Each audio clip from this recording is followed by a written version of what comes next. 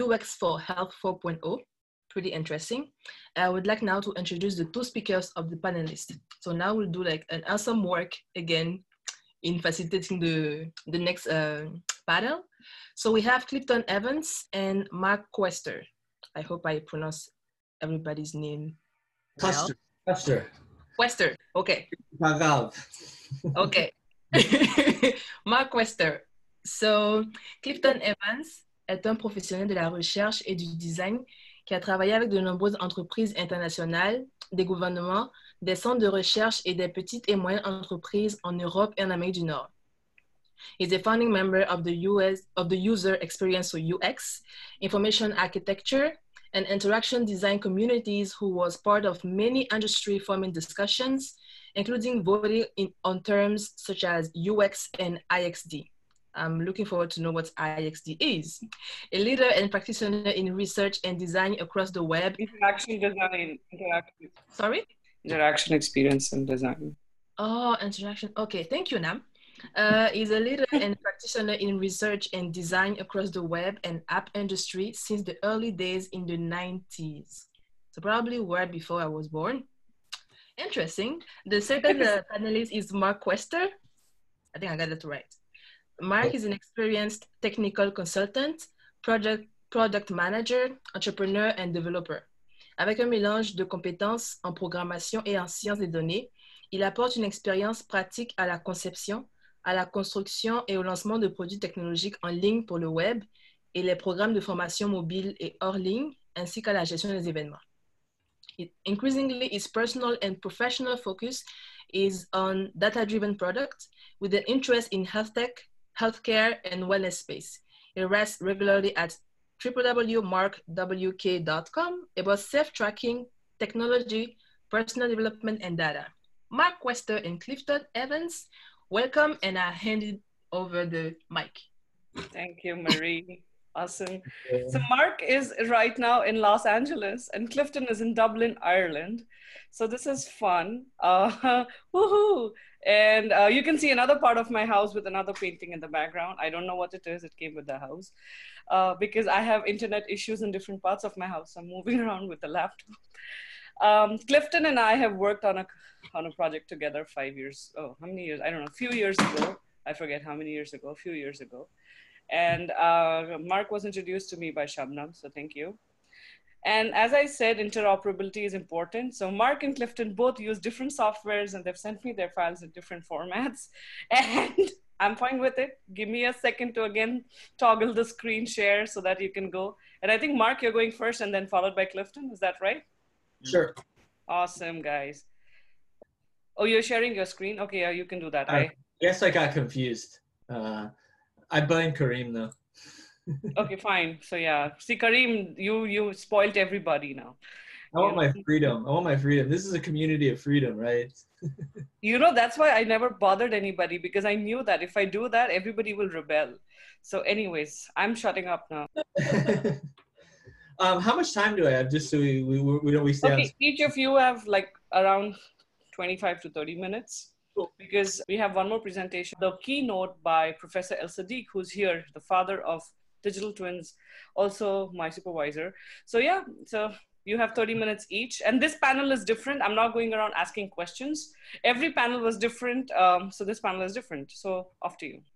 Cool. Yeah. Hey, super happy to join everybody here. Let me just make sure I can get my video so I don't be staring at the into space. But yeah, super great pleasure to join all of you on this amazing leadership summit around Health 4.0. The idea of, citizen science that Kareem talked about is exciting. The idea of how do we manage cybersecurity. And I think for me, the big question as a product designer and product developer is, where does the user fit? And so today I'm going to talk about building transformational apps from a UX and product perspective. Yeah, and then I'm going to pass it on to Clifton, who's going to share a couple of other aspects. So we're going to kind of have a little bit of a fusional talk between kind of more of my high level and a couple of case studies. And then he's going to dig into the questions that we were talking about before around emotional detection, et cetera. All right, let me see if we're still good. Like Kareem said, I'm a huge fan of open source. And so I also have all my slides that are online. You can find them on my GitHub. And I've just made a couple of changes in the last few minutes. So I think I want to start with this kind of quote that unfortunately I wasn't able to join the morning sessions to kind of get the way you guys framed Health 4.0. But I think we can all agree that health in the framework we're looking at it is from this different kind of definition. This is not about the absence of disease or a form of sickness. Really what it's all about is this ability to adapt and self-manage, and in multiple dimensions, both in the physical, the mental, and the social. And largely what we're trying to explore is how do we use technology, how do we use these communities of practices to bring to the market products and services and solutions that help to kind of bridge this new version of what we expect out of health in the future. I don't think I need to over-explain. I got a really great introduction about me. I work as a product consultant. I build products. I work with different companies and startups to both design, research, implement, and deploy solutions and products. Increasingly, I build products around health and wellness, work part-time as a data scientist, and I also run a acceleration program here in LA called Startup Boost. In our last batch that we're just finishing, we had one startup doing a life sciences around a unique biomarker, et cetera. You can find me online. I'm pretty easy to Google. The way you pronounce my name, which is difficult, and maybe I should make it easier, is Mark Custer. You can find me on LinkedIn, and most of my stories and thinking is all in my blog, which focuses on self-tracking and the quantified self, and increasingly about this idea of open source, data-driven health stuff. So today I'm going to talk about a couple of different things, but mainly what I want to share is my journey first into digital health and the quantified self. I'll give you a quick high-level introduction to UX and product principles. I'll then talk about two sort of use cases of products that I've built that are data user-centric apps. I can't talk about all of them. Some of them are under NDAs, but these are two that I think can give you a couple of high-level ideas around how I approach as a product designer and product manager building apps.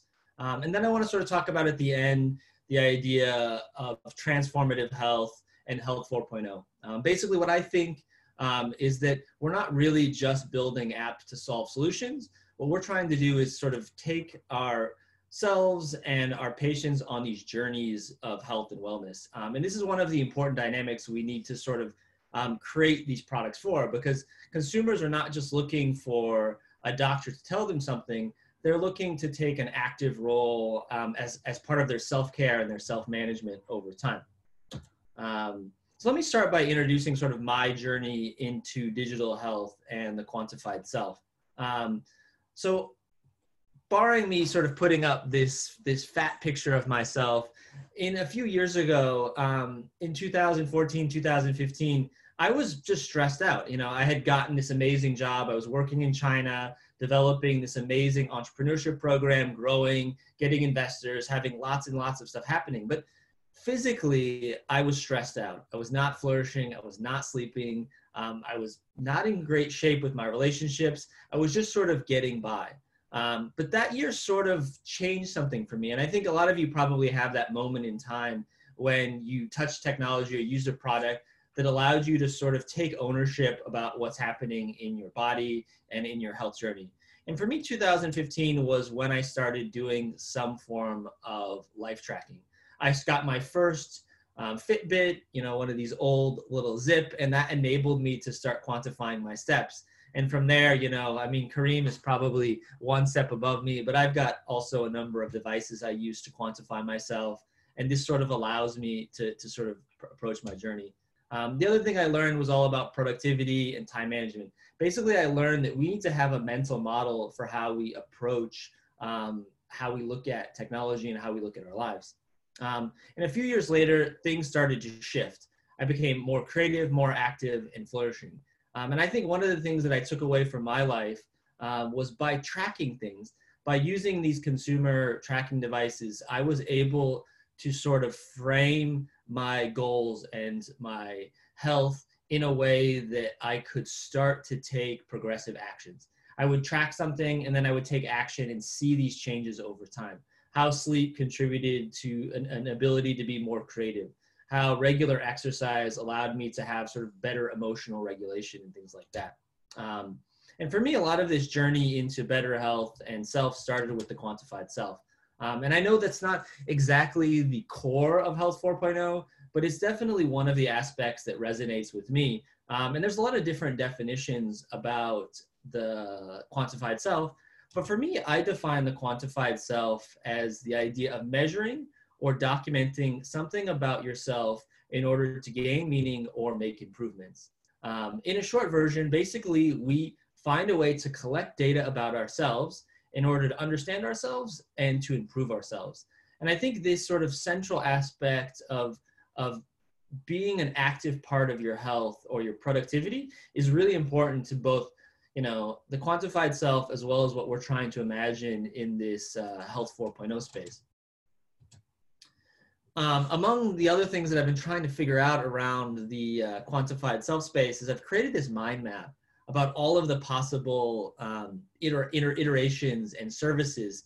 And I found that, you know, as I've spent the number of years sort of researching and writing and mapping out the space of the quantified self, it becomes clearer and clearer to me that not only, you know, when we find things to track our productivity or sensors that allow us to monitor our environment or health or all of these things, what we're starting to see is this idea that the data needs to be brought together and made useful in some ways.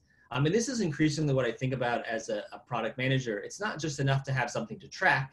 We must ultimately start to think about what are the actual user problems or the health problems we're trying to solve. And it's also led me to this interesting question that I find quite surprising. Why do we track our lives? I can almost guarantee in a group like this that a number of you have tracked some aspect of your health. It could be a more traditional thing like getting blood tests, or it could be like the idea of brain monitoring, or it could be a wearable, or it could be continuous blood glucose monitors. But really the question I sort of wonder is, why do we track our lives? And for me, one of the things that motivates me about tracking my life is that it can be used as a feedback loop towards taking dedicated actions and informed decisions. There's some interesting research that looked at the quantified self space and self-tracking. And interestingly, among, you know, all of the people that are out there tracking, one of the principal motivations, you know, besides, you know, entertaining yourself or being part of a group, a number of people are driven to track their lives around the goal of self-healing. And I think this is not surprising if we think about the number of chronic diseases that sort of face our societies. People have diseases that, you know, are going to be with them for a long, long time. And so what we're trying to do is to find a way to use tracking and data and sort of lifestyle adjustments to sort of get through that over time. And we can dig more into that in the Q&A, but I think this is an important question when we think about the Health 4.0, is the idea of getting people to be an active tracker or at least an actively engaged in their data around their health. And so for me, it's just to sort of finish this sort of aspect about how I got into the quantified self and got into building you know, digital health products. Some of the lessons I've learned is that I think both personally and sort of in the consumers we work with, health is a journey. It's something that people are going to be on their entire lives.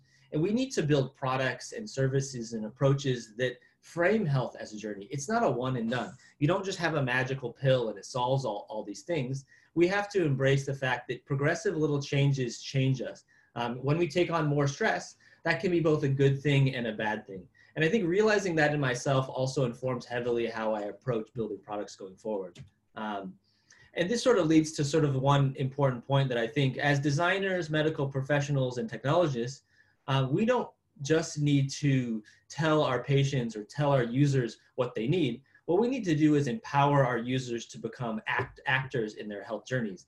And I think the Health 4.0, this idea of turning us towards preventative health, also forces us to turn towards thinking about that health is not all about the physician practitioner role. It's about us becoming a kind of actor in our own health in a way that we become informed enough and data-driven enough to be somewhat of our own doctor, or at least our own kind of informed medical decision maker.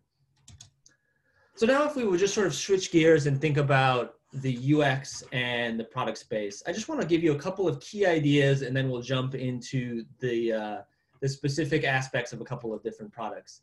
So just to keep this all on the same page, user experience is defined as the entire experience and interactions we have around a product or experience. So as product UX designers, we're designing all of the touch points that a user has with the product in order to solve some sort of problem. And this all comes out of this important movement in the 1990s by Donald Norman called human or user-centric design. And the big sort of turning point of human-centric design is that we should build products around actual people. It's not really about teaching people to use products. It's about creating an experience that this product is for people. And when we change this sort of framework, we don't think about the disease or we don't think about the technology, but we think about the user. This fundamentally changes the solutions we create, and as well as the processes we take to create those solutions. And to sort of share one kind of quote that I like, Donald Norman says, human-centered design is a philosophy, not a precise set of methods, but one that assumes that innovations start by getting close to users and by observing their activities. What resonates with me in human-centric design is the idea that we are going through iterative cycles, and there's no sort of answer for how we solve things. In fact, the more cycles we take and the more people we bring, we're going to find different ways of solving that problem. The most important is that we keep users at the center of these questions. Because frankly, products should solve user problems. For as exciting as it is to thinking about the science and the data and the wearables and all this stuff, ultimately we need to be oriented around solving our users' problems. And sort of the question is, when we're solving these problems, we're creating something that's not just a solution, but also is intuitive. Users can go to it and start using it in a way that makes sense to them. And I think increasingly what I find, both the aspect of intuitive, meaning that we want to create a product that's easy to use at the beginning, we also need to create products that have the ability to enable skilled practice. And I think this is an interesting challenge to the idea that we want to make simple products. And a lot of times, as designers, we want to say, okay, let's make a product that's simple, easy to use. At the same time, when we're approaching things that are complex adaptive systems, our health and our healthcare systems are extremely complicated. We need to enable not just the intuitive use of those tools, but something like a highly skilled expert practice. And so I think about these electronic health record tools that allow us to dig deep, to do drill downs, to allow different sort of interactions with that data point. And I find this to be an interesting challenge because we not only want to make the service sort of self-explanatory, but over time allows people to get a enriching and an interesting experience of skilled practice with those tools and products. And just to share a couple of important principles in UX. One of the first principles I think of UX, and as well as something for a community like this, is we need to consider our assumptions. A lot of times when we go into building a product or thinking about building a product, we sort of assume the solution is already sort of so obvious. But one of the things I find in doing UX work and customer discovery is that your assumptions are a good starting point, but we need to spend the time validating them. And I think one of the things we need to own in sort of a space like this is that these assumptions need to be challenged. We need to not just assume them as our base point. And these assumptions need to be challenged by talking to our real users. And this is sort of the core of how I operate as a product designer and a product manager, is talk to users. And I'll go through this in a couple of examples shortly, but the core of UX is talking to customers regularly, both early on when we're in the discovery stage and later when we have prototypes. And this is sort of the other key principle of most kind of UX and product design work. We need to build something that's a minimal viable product to try to see if it works, to see if it resonates, to see if it fits with all of our stakeholders. The other sort of key aspect of UX is we test and validate. There's a number of ways we do this. We could do a user test where we build a product. We then do some different tests to see if they can complete their tasks. The other way is increasingly we use different kinds of analytical tools. We launch a feature on a website or an app and we see how. The essential thing though is that what we're building is something that we test and validate over and over again. We avoid building products anymore where we just say, oh, I know it. I know all the requirements.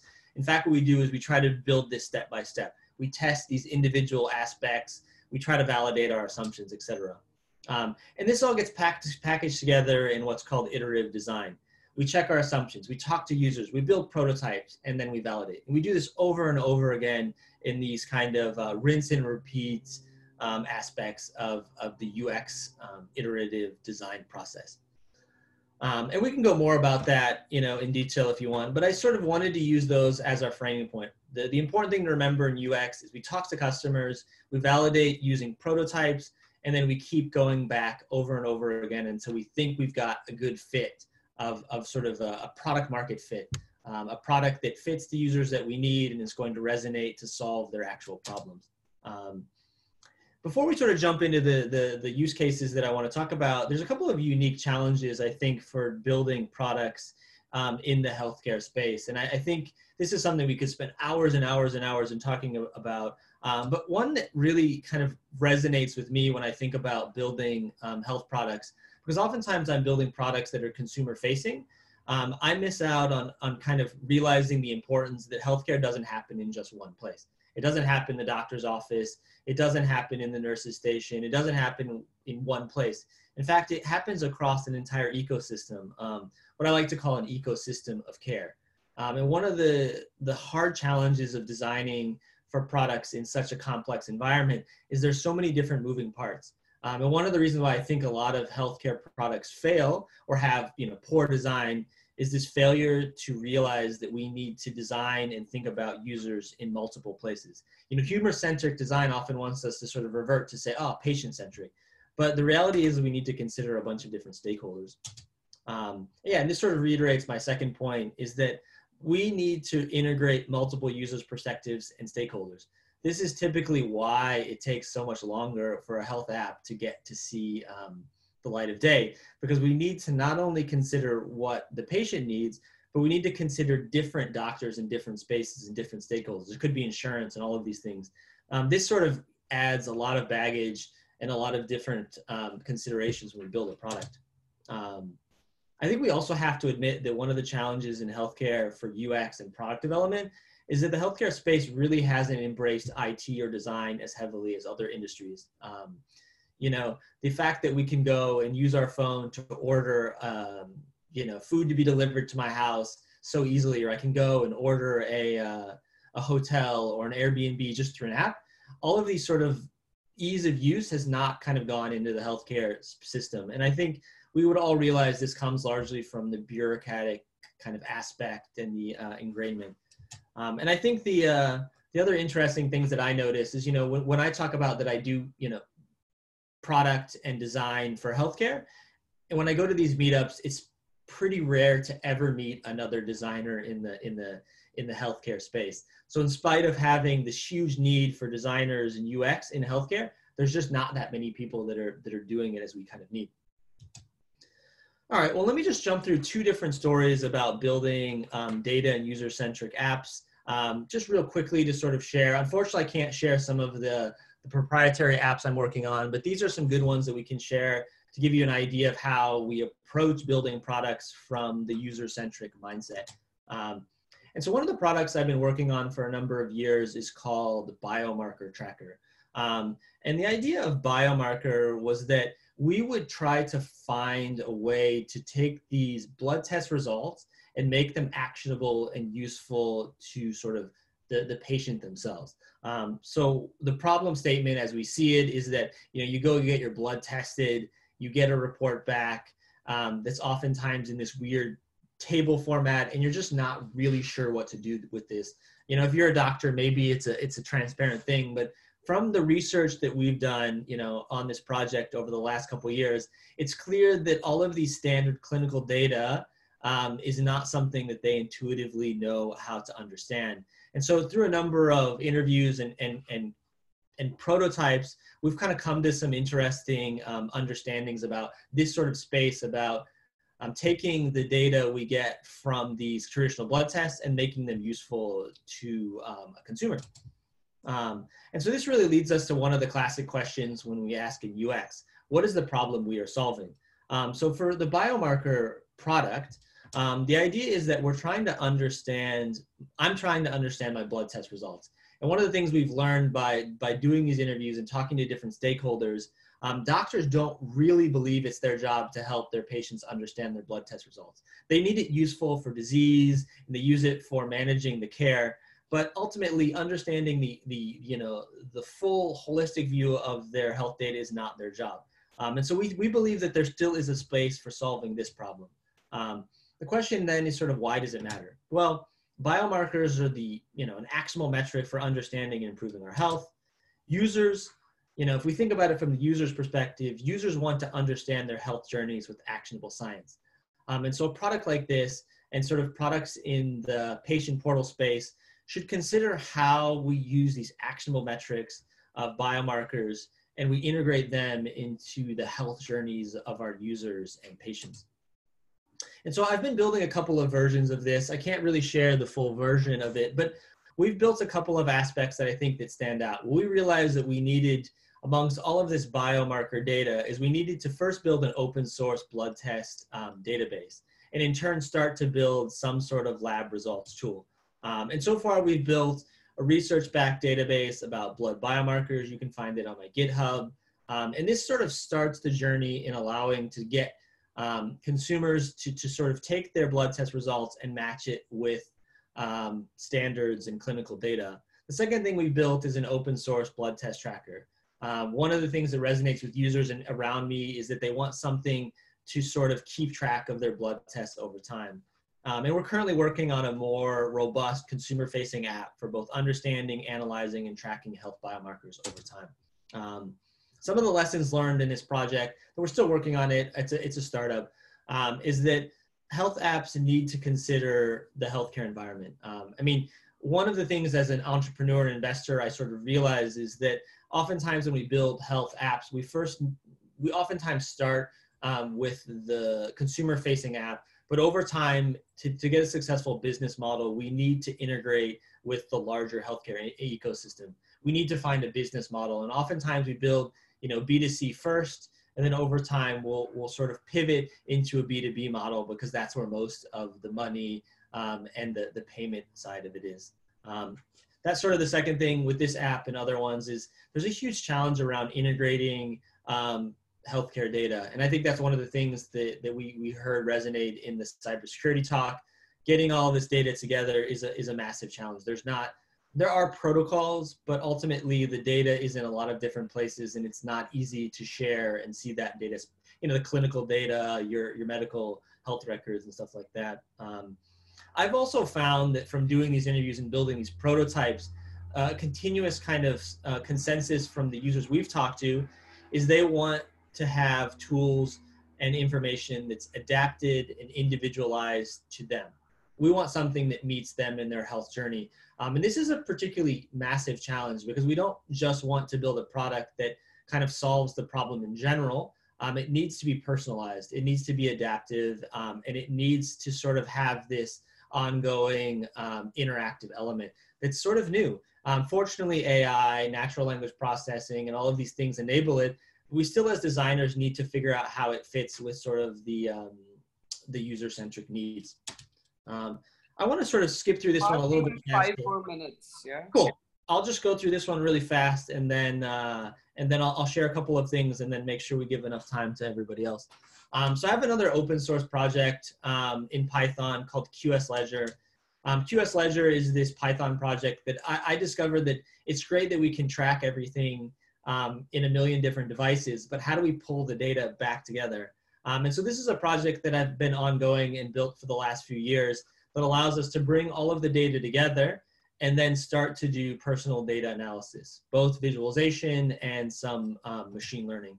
And so, yeah, it's more or less pointing at this thing that I hear often that people want dashboards to their health. And I think this is an interesting question that I think the Health 4.0 sort of points to. We want personalization of our data in our health. And so here's an example of a dashboard and a tracking system for flow that I find really actionable. Kind of the counterpoint, you've got burnout And at the same time, you've got this peak performance of flow. Anyway, so this matters because I think users really don't want to be told what to do. They want to interact with their data and make it useful. And this sort of leads to my other point of saying our goal as designers is to enable sophisticated and personalized product usage or skilled practices. It's not just about intuitive beginner usage. We must enable sort of complex, personalized usage as well. This sort of leads to sort of the final point of this, is that not only do I think it matters this idea of biomarkers in the clinical sense, but increasingly this idea of digital biomarkers. And this is, I think, a great definition of this is digital biomarkers are consumer generated physiological and behavioral measures collected through connected digital tools that can be used to explain, influence, or predict health-related outcomes.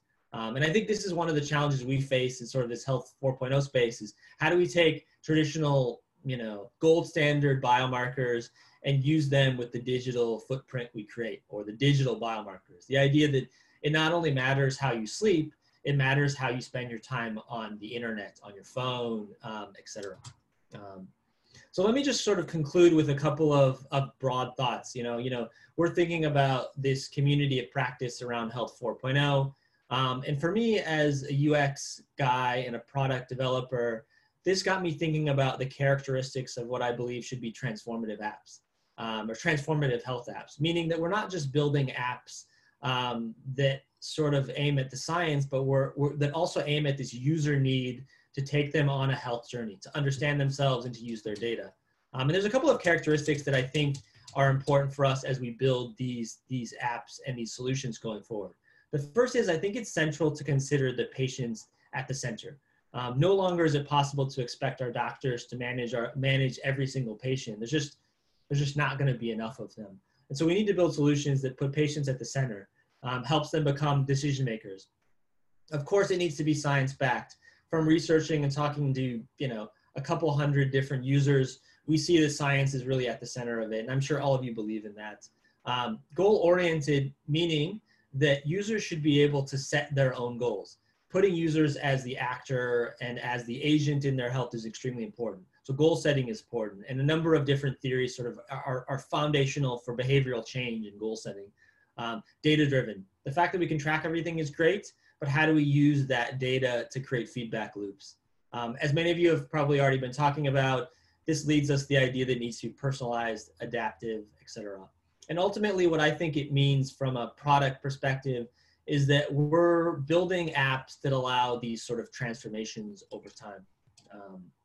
So sort of to conclude, I think that we in the product development space not only need to think about users, but we also need to think about the technologies and what we're capable of doing. And so I think I have this great pleasure of sitting on both sides of doing the research with users and doctors, as well as being a technologist. And this allows me to sort of think about the entire ecosystem of everything. And so ultimately, I think Health 4.0 and sort of the stuff we're talking about is an exciting space as we take a step forward of moving health from the healthcare environments into our own homes and into our own healthcare journeys. Awesome. Thank you. And thank God for the last slide. I let you talk. Jokes apart. Thank you, Mark.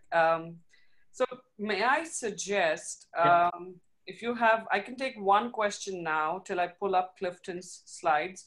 Mark, it's really good to see you again. You must have been on the development cave. I have been building some stuff, my friend. Yeah, we should get together and talk about what we're building and figure out how to collaborate. But yeah, I've spent a long time talking to customers. I think you and I have talked about this a lot. It's just such an interesting process. As a developer, I always get obsessed with delivering products, but increasingly I walk back and talk to customers, and it surprised me, especially this last one that I'm doing is just not really what I expected once you start asking questions from users and getting those assumptions up front before you invest in building the solutions is kind of the name of the game. Absolutely. That's where the juice happens. There's a magic, right? Yeah. That's great. It's good to hear. I've also been dealing with a number of challenges here in LA recently as well. Oh. The number of stress that went up in my backyard, when people are burning down different buildings. I should check my Aura scores from just Yeah, good. there have been some heart rate variability changes for folks there all over the right. It's been, that's what I'm really concerned about, right? You have really, I think this is the levels of stress that we're facing as a society. They're going to be really epigenetic. Like I think this is going to be, people are going to be passing this on to their offsprings at some point. Yeah, It's been about 3 or 4 months. We've created a ton of stress, but we have not necessarily created digital tools that allow us to deal with that stress. I mean, we're still social creatures. As much as I wish I was a robot, I'm just Shabnam, I saw your face when he made that comment. I see a let's see, Shabnam, you were asked that, you kind of, I probably misspoke. She says, I'm surprised to know the doctors don't think it's their responsibility to help interpret all the patient's biomarkers. Well, I would say from talking to doctors, I even talked to you as well. I found that talking to specialists, they get a full blood test stuff, but they may only talk about the actionable ones for their particular issue. So like a cardiologist, they'll order a full panel, but they only care about 2 or 3. And this was a theme we've heard a few times, that you just can't really expect them to share or expect them to spend the time. This is the big question of how do we get optimal usage of time for these health interactions, right? So maybe I'll just do a bit of an intro because I don't have it in this document. Yeah. What is going on with this? Go ahead. Like you can see the screen. Go back to the beginning. Yep. To follow on from what Mark was talking about, I'm looking at emotion tracking, which is kind of an extension of the health tracking apps, and maybe a more focused topic.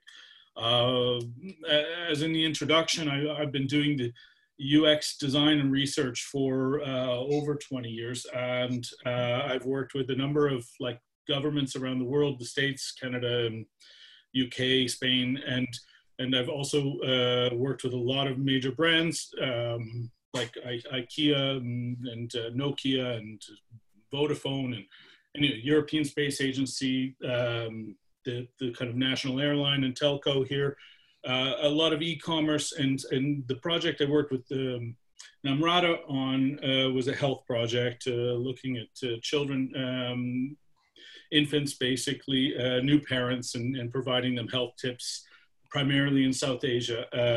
I've worked on a couple others, like an open source patient records system. So anyway, if you want to look at my profile, it's this designservices.io at the bottom, or on my LinkedIn profile, you'll see a bunch of things that I've done. So this is a kind of a culmination or an offshoot of the research I was doing with the university here. I was working with Trinity University, if anyone's familiar with it, in Dublin. And I essentially was leading up a UX team for researching things to do with learning and innovation tech. So it's a learning innovation lab. We did a bunch of service design transformation, that sort of thing, for small startups as well as large companies. So my research was an internal project into essentially emotion tracking through wearables. So I'll just go ahead and advance in the presentation. I don't have a slide explaining myself. So yeah, it's working. So the first bit that I'm going to do here is on the sensors, and essentially what the sensors are kind of capable of looking at. So we all know these kind of Fitbit activity trackers, and this is the sort of thing that Mark was referring to. You can put them in your shoes, you can put them, on your chest to monitor your respiration, body movements, obviously location and time.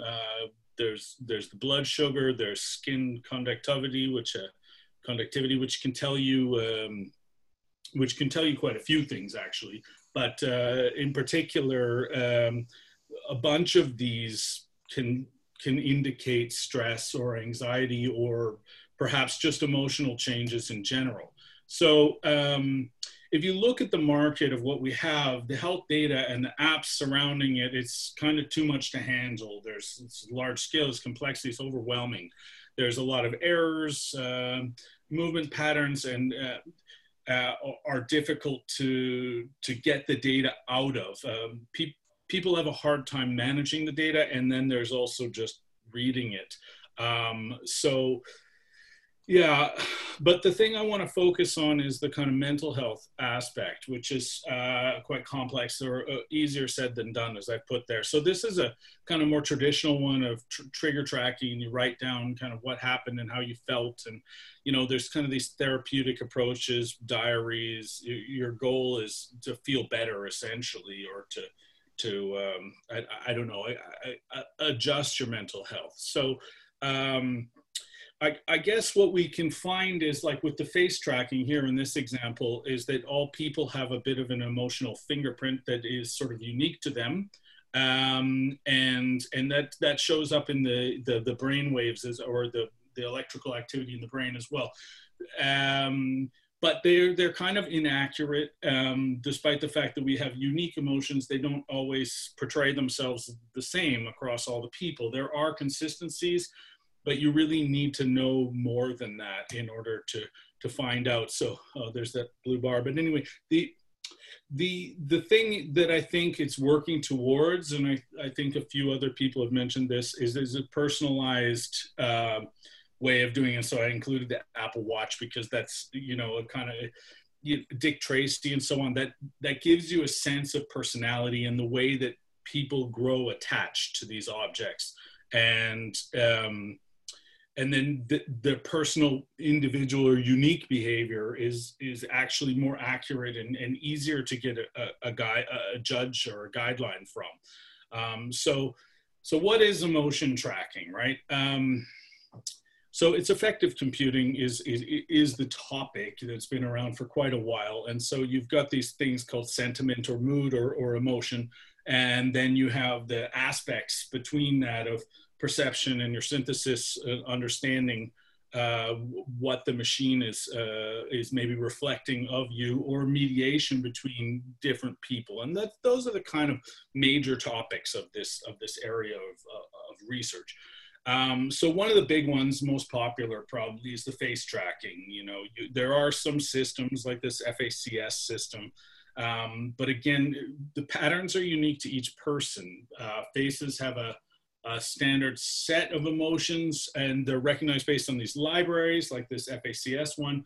But like I said earlier, they're not entirely accurate without the context. If you don't have a background of a fairground or a beach or a funeral, you can misread the emotions, and it could be one when it's actually the other. And so having some context of what that person is doing, you know, as opposed to just on a white background, it provides much more, especially if you have the sort of semantics that the person may be talking about, or the words that they're using, or descriptions. So there's also body tracking. So you can get emotion detection from these postural cues, walking, sitting. It's actually really something that we are good at recognizing as humans. So we naturally pick up on this, changes in the face, the eyes changing slightly, and obviously the way people walk and how they express themselves physically. And so the machines can use those libraries essentially to map those to different types. And we're also very good at voices, you know, particularly voices that we know, you know, close people or celebrities or whatever. We can really get a feel for what their emotions are.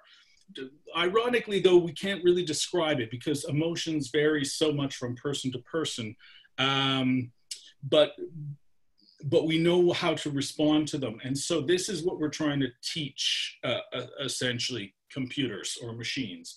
And then we can get into other stuff like the brain tracking that was mentioned earlier on today, or looking at this signals in the neurological capacity of people's brains. And there's been a lot of stuff about that in the news. And the interesting thing I think there is that these are sort of unseen patterns that we haven't seen. They're not face gestures, they're not body gestures, they're not things that we're familiar with for like you know, hundreds of years, thousands of years. So this is all brand new, and it is quite interesting. And what I like about it is that the emotions are based around memories that are created for those emotions. So when you're very young, you touch something that's hot, you remember, don't touch that really hurts, and it gets kind of permanently printed into the brain. And the actual patterns that get printed, I don't know if that's the right word to use, but they come back again and again whenever you have those emotions. But for everyone, they're different. So the patterns that this man and this woman have would be different, even in the same emotional experience. And then another thing that we can do, which is quite interesting, is tracking the behavior and exceptions to the behavior and variations in the behavior with keystrokes on the computer, the way you navigate things on the computer, how you scroll. Your eye tracking is obviously something that's come up a lot as well. So these provide a lot of insight. They can tell whether you're male or female. They can tell kind of what age you are based on how you type. It's quite fascinating and a little bit scary, but you know, I think we need to know that this stuff is available and that, you know, we can use it for things that we find valuable. So getting to the data. What is our emotion data? So very often there's this kind of contradiction between, you know, our shared data and the need for personal privacy. And, you know, and particularly when you're tracking things, it's very valuable to compare yourself to other people, and as well to look at your region or to share the data with your doctor. I mean, there's a lot of reasons for having these medical records or the biomarkers that Mark was talking about.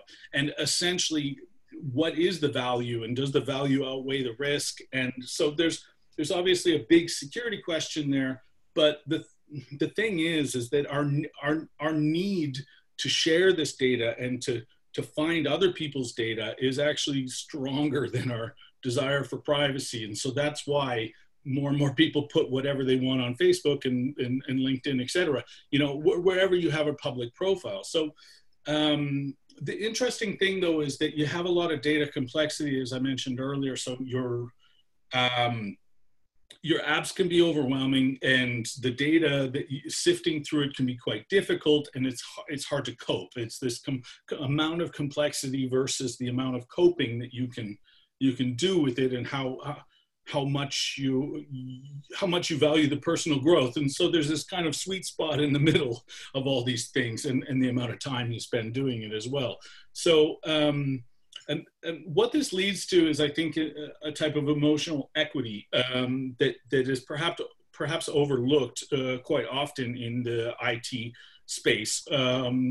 Or perhaps even, I mean, it's more familiar in branding and media and these kind of emotion-centric areas, but particularly in tech, we're kind of lacking that. And honestly, some of the logical value of our equity is also kind of missing. And I think that this is showing to be quite a big thing, you know, with the value of your data on Google or on Facebook or in Apple's services. These big corporations, they're playing games and making money from it. So there obviously is quite a bit of value there. But the interesting thing is that perhaps the value is more for us than for the service. And so we have to weigh the value of, you know, an app that doesn't provide you any emotional or logical value, you won't use, you know, whereas something that like Facebook will show you puppies and friends of family and so on and so forth. And that gives you the value that you're willing to trade off a bit of your emotional equity. But I think that this is going to become a bigger and bigger topic, is essentially your equity surrounding your profile and what is your real value, the value of your own data. So we're looking at health records now. So I'll just get into a bit of the drier stuff, but it's, you know, important because that's the discussion that's on the table today. So official records are a little bit complex and diverse. They're all over the place. Having worked on one or two systems and having seen a bunch of them, I can say they're all different. You know, they're unique to each hospital or laboratory, or, you know, they don't connect to other digital systems easily. I mean, you're not going to sync your phone with whatever patient record system is available. Apple Health is probably the best example we have of something that we can use personally, but it's not able to share data, and it definitely doesn't have any mood or emotion related tracking. So tracking systems have a long way to go. And I think that's the conversation we've been having all day, really. So what else do we have? We have personal records, you know, things like diaries, things like this, a coloring sort of option where you're color coding how good your days are. And they do have digital counterparts. There are nice apps that are made to do things almost exactly like this, but they're not compatible with the systems. They're usually not compatible with, like, even that Apple Health or any of the kind of health records programs that would run on your devices. So again, we've got a long way to go in terms of, you know, that personal element, that side of it. And then we have these online records, and these are incomplete identities. You know, there's only a very small amount of data in there, your age, your height, your weight, and they don't change. They don't track those over time. So they're not really data tracking services unless they're tracking your photo usage or something. But other than that, there's very little. You might be able to get semantic value out of the posts that you make, but they would have to be more personal posts, and you might be able to track that. So, you know, there is a chance that apps within the Facebook or other ecosystems, you know, could track your body mass index or heart rate or something, and it could be part of your digital profile in these environments. It's just at this time it isn't. So we need some sort of standards if we were going to create these, you know. So going back in time, we've also got a bunch of non-digital records, which are actually, I would say, more valuable than not valuable. You know, a lot of them aren't digitized, but they have population data and census data or whatever. They have a lot of different ways of looking at the history of our societies in these old kind of records, and they could be extracted. And you, for example, you could cross-reference the data with when a crop was introduced in a society, or different types of trade or urban development or whatever, and get some insight into the health of the people based on whatever elements you used. Once it was digital, you could essentially manipulate it or see through it at different angles. So now we're looking at this kind of identity cultures, and this is kind of the sort of crux of it. I think if we're talking about designing for users, is we need to think about the different identities that revolve around the products, but also the people themselves. So, you know, like a typical product identity, like I'm a Nike person or I'm a Ford guy or whatever it is, you know, that doesn't reflect well on health data, and it's not really an appropriate place, you would say. Even Apple, the health app, probably doesn't meet any sort of medical requirements and probably never will. So we have a lot of these lifestyle products, but they may not be stable or secure enough. And I would say that this is probably one of the main reasons why, you know, the technology is too isolated and compartmentalized. It needs to be that sort of networked thing that the previous speaker was referring to. So, you know, these kind of devices only would meet a limited need set, even in the medical product. So you need to look at the full service lifestyle of all the different devices that are connected, and where does medical or health tracking stuff fit into that? You know, your car, your computer, laptop, phone, TV, they're all forming this larger digital identity, and to look at it from a systems design perspective is probably the way you'd have to go. And obviously a lot of people, including the talk over lunch, they're going along this path. A couple of negatives that need to be maybe made clear. Positivism is a huge bias in the tech industry in general, but also with the users. So new design elements will create a more positive response than the old ones. The keyboard that comes up from the bottom of the phone is kind of a negative vibe. It doesn't feel so good. So this sort of design trends is blanketing or ignoring the actual emotions, because you're just going for that response rather than their needs or their values. It's essentially a short-lived shelf life for features, which affects the production and the entire industry in a lot of ways. So another thing that is critical to producing sort of emotion tracking or emotional well-being apps and services is this advocacy culture where where the design is sold and planned in kind of an ephemeral sense, and it's not done in an actual sense.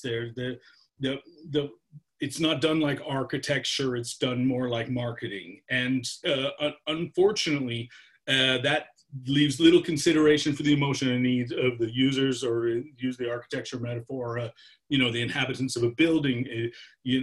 That's one of the core goals of architecture. And so, it leads to a substantial lack of accuracy in the products that we build, and it drastically affects planning and execution, and arguably is one of the reasons that only 1 out of 10 startups continues. So another traction point is the buzzword-based investment system, technological trends. It is a fundamentally sort of flawed way of planning products, and I say this having made many. So the buzzword-based trend culture is essentially one technology leading into the next, but unless you support that previous technology, the second one can't follow on from it. And so advancement and progress is very slow. It's not continual. We're not building upon blockchain. We're coming along with something to replace it. And that becomes a big problem, as well as the sort of popularity politics with, 3D printing is going out, so we're going to call it form modeling or something. And that changes everything, because those devices are no longer as successful as the previous ones, essentially annihilating an industry before it has a chance to start. So how do we do this? How do we get into the emotion-centric apps and services? Well, process-driven, lots of different processes. These are sort of very successful processes from pretty successful agencies. You'll notice the patterns are all the same. There's kind of a discover research phase, there's an explore and concept phase, and you get into implementation. And it's important to just recognize the fundamental concepts in all these design processes, because everyone has their own one, but a lot of them follow the same sort of patterns. And also I'd like to point out that maybe not everything is there, especially for something as critical and safety oriented as health, that we may need to increase or refine design processes to actually get there. And market behavior is a big thing that's still going on, still big influence. Ethnography, essentially, those approaches have been moved into service design to allow for the systems-based perspectives. But it doesn't, these ethnography studies or user studies, in this sense anyway, do not give a clarity on the actual needs and interests. It's not essentially emotion-centric designing. It's touch point, and it's allowing you to scope out a bigger structure for your product or service, but it doesn't give much on detail. So another focus point that a lot of people talk about is data-driven design, but it is kind of only the tip of the iceberg. It doesn't show insights into user behavior unless you already have some criteria from which to look at that behavior as user behavior. So it requires a lot of additional research as a result. And it cannot identify the underlying cultural, social, organizational structures. And this is very important for medical or for health in general. You know, you need to look at those things in order, and very often data-driven design or data-driven projects don't identify those. They can't see them almost, and as well, the mental models are way down at the bottom. The personal perspectives that people have, you can probably never visualize from data-driven design. So what I see as the solution, or anyway what my recommendation might be, is that, you know, these things need to happen from a personal need. You know, there's a doctor who can't communicate something to his patients because they're way over there. And we're seeing that because of this COVID or the Corona situation. We've got a lot of people who are suddenly distanced, and we've got nothing for that. We don't know how to even do that. And I think it's this personal need that we're all sort of looking at. So, you know, people make stuff in their garages and their attics and their basements and in their home offices, and that's solving a personal need, like Mark has done with his tracking stuff. You know, he didn't see it on the market, so he made it. And this is very often where success comes from in the IT industry, is two guys make Google and one guy makes Flickr and blah, blah, blah, blah. Sure, they become successful products, but in the beginning, you know, there's only a handful of them that really want this thing. So, yeah, you can follow your ethos, obviously, the pathos or the logos. Now, I included those because I want to focus on that pathos, which is the emotional appeal. You know, what is it that, you know, your emotion senses that make you want to have an emotional tracker or something that follows your emotions and is able to give you feedback and perhaps provide you with some, I don't know, happiness or satisfaction. Yeah. So, I mean, that is the summary in general of what I have to say today. So I'm happy to take any questions if that's a good time for that. Yeah. Thank you, Clifton. So yeah, if you have any question, you can unmute yourself and ask the question, or use the chat as usual. Firstly, great presentations, Clifton. I heard you after so many years. This is awesome. Thank you. Thank you, Mark. Yeah, we can have 2 questions now, and then the rest will go in the break room, and we'll start the next one in 5 minutes. So yes, Mark. So I guess I feel like you're hinting at the idea that this is a kind of neuromarketing thing we're doing for UX. Is that kind of what you're talking about? That this emotional aspect is something we can use from a UX perspective? Because there's a lot of stuff going on in your talk, but I was kind of wondering about that. Is this a neuromarketing? Is this an emotional tracking thing that informs us in the user design side? Right. So I did a bunch of research and wrote a long report on this. And so I'm happy to share that. I don't have a link handy, but, you know, I can, if people want to email me or Namrata maybe wants to share it around afterwards, that would probably answer those kind of questions. But essentially, we're looking in the context of the report I did anyway, is work emotions within a working professional context. And because a lot of executives actually end up easily frustrated and stressed out and kind of, you know, killing themselves, not physically, but metaphorically, because their emotions are out of check. They didn't come through the IT system, and so they're not familiar with the way that those teams operate, and very often they're coming from a different world. They're coming from the business analyst sort of side of things, and that can lead to them being incredibly stressed out in a field where it's all numbers and dashes and things.